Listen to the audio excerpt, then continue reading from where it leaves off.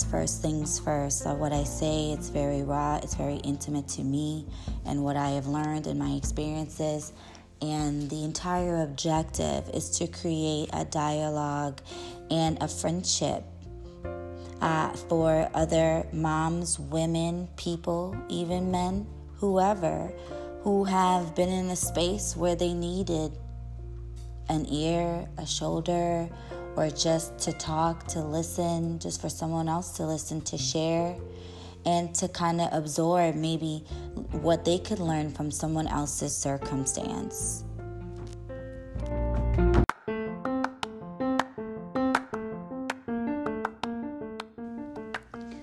What I wanted to do is I wanted to make sure that emotionally and personally I wasn't standing in the way of my daughter having a relationship with her father, or them, being able to grow their relationship as father and daughter simply because he and I did not work. The end did not come easy.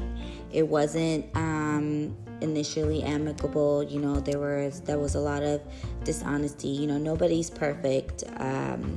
We both had our own contributions in one way or another, but when I sat down and I thought to myself, this is just not a life. I think my biggest fear was not having both parents in the home, because I was raised with separated parents, and granted, we have great relationships. I'm close with my mom as well as with my dad, but I always felt a sense of unsettlement because when I was with one parent, I wished that I was with another parent. And it was always like I would be okay because I'm with one, but I always wished that I could have them both at the same time.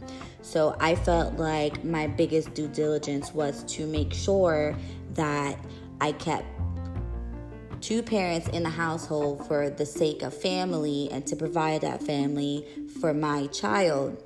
And, with that came a lot of kind of unhappiness for me. There are a lot of things that I've swallowed for the sake of the relationship, it just really wasn't working. The communication was not there. The effort was not there.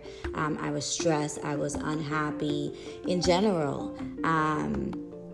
Until it got to the point where my frustrations, it was seeping into other parts of my life, like my work, and even kind of my patience and how I dealt with my daughter. And, I had to sit down and be completely honest with myself and just acknowledge the fact that, family isn't just a mom and a dad together. Now, granted, it is something that may be better, so the child has the experience of two parents. But if you have two parents in a space that is negatively charged, there really is no actual love. The intimacy is not there. The energy is not there, and it's not there on either side. That's not conducive to a happy upbringing or a happy environment that I felt was more important for my child. So when I finally accepted and really realized that family is not just a mommy and a daddy in a house together. Family is the space and the energy that you are creating and fostering for this little life, this little sponge that is growing up and kind of absorbing everything that she is witnessing and feeling, because kids really do pick up on energy. And once I made peace with that, and the fact is that me being a single mom and her dad and I being separated, that does not label me or make me a failure as a mom. You know what I mean? That just means that our family is a little bit different than maybe someone else's in a typical or traditional two-parent household. I feel like happiness should come first. And it needs to be happiness on both sides, on the child side and on the parent side. Because quite frankly, if you are not happy, how are you to transfer and display and provide this love and the happiness, you know what I mean, and the environment for your little one? How can you make sure that grows within them, and that you're planting positive seeds, you know what I mean? How can you do that if within you there is unrest and there is unhappiness and there is just like a gloom in just the entire energy in the space? So, you know, once we separated, I really started on a journey. Also, something that I wanted to point out and I want to shed some light on is that the fact that the relationship between her dad and I lasted so long, when I go back and I revisit the events that transpired and things that happened and things that I forgave and allowed, and things that I condoned from him, I feel like a lot of that stemmed from maybe a previous relationship. I was in a relationship previously before I met her dad, and it was toxic. And I don't think that I ever actually addressed how it affected me in long term, and how I maybe approach relationships moving forward from that, because I think especially just from, me growing up and seeing my mom, she's a very strong woman, and I've always carried myself in that light. Strength is very important in proving that, you are able to stand on your own and to overcome and to persevere through whatever storm that you may encounter or have to get through.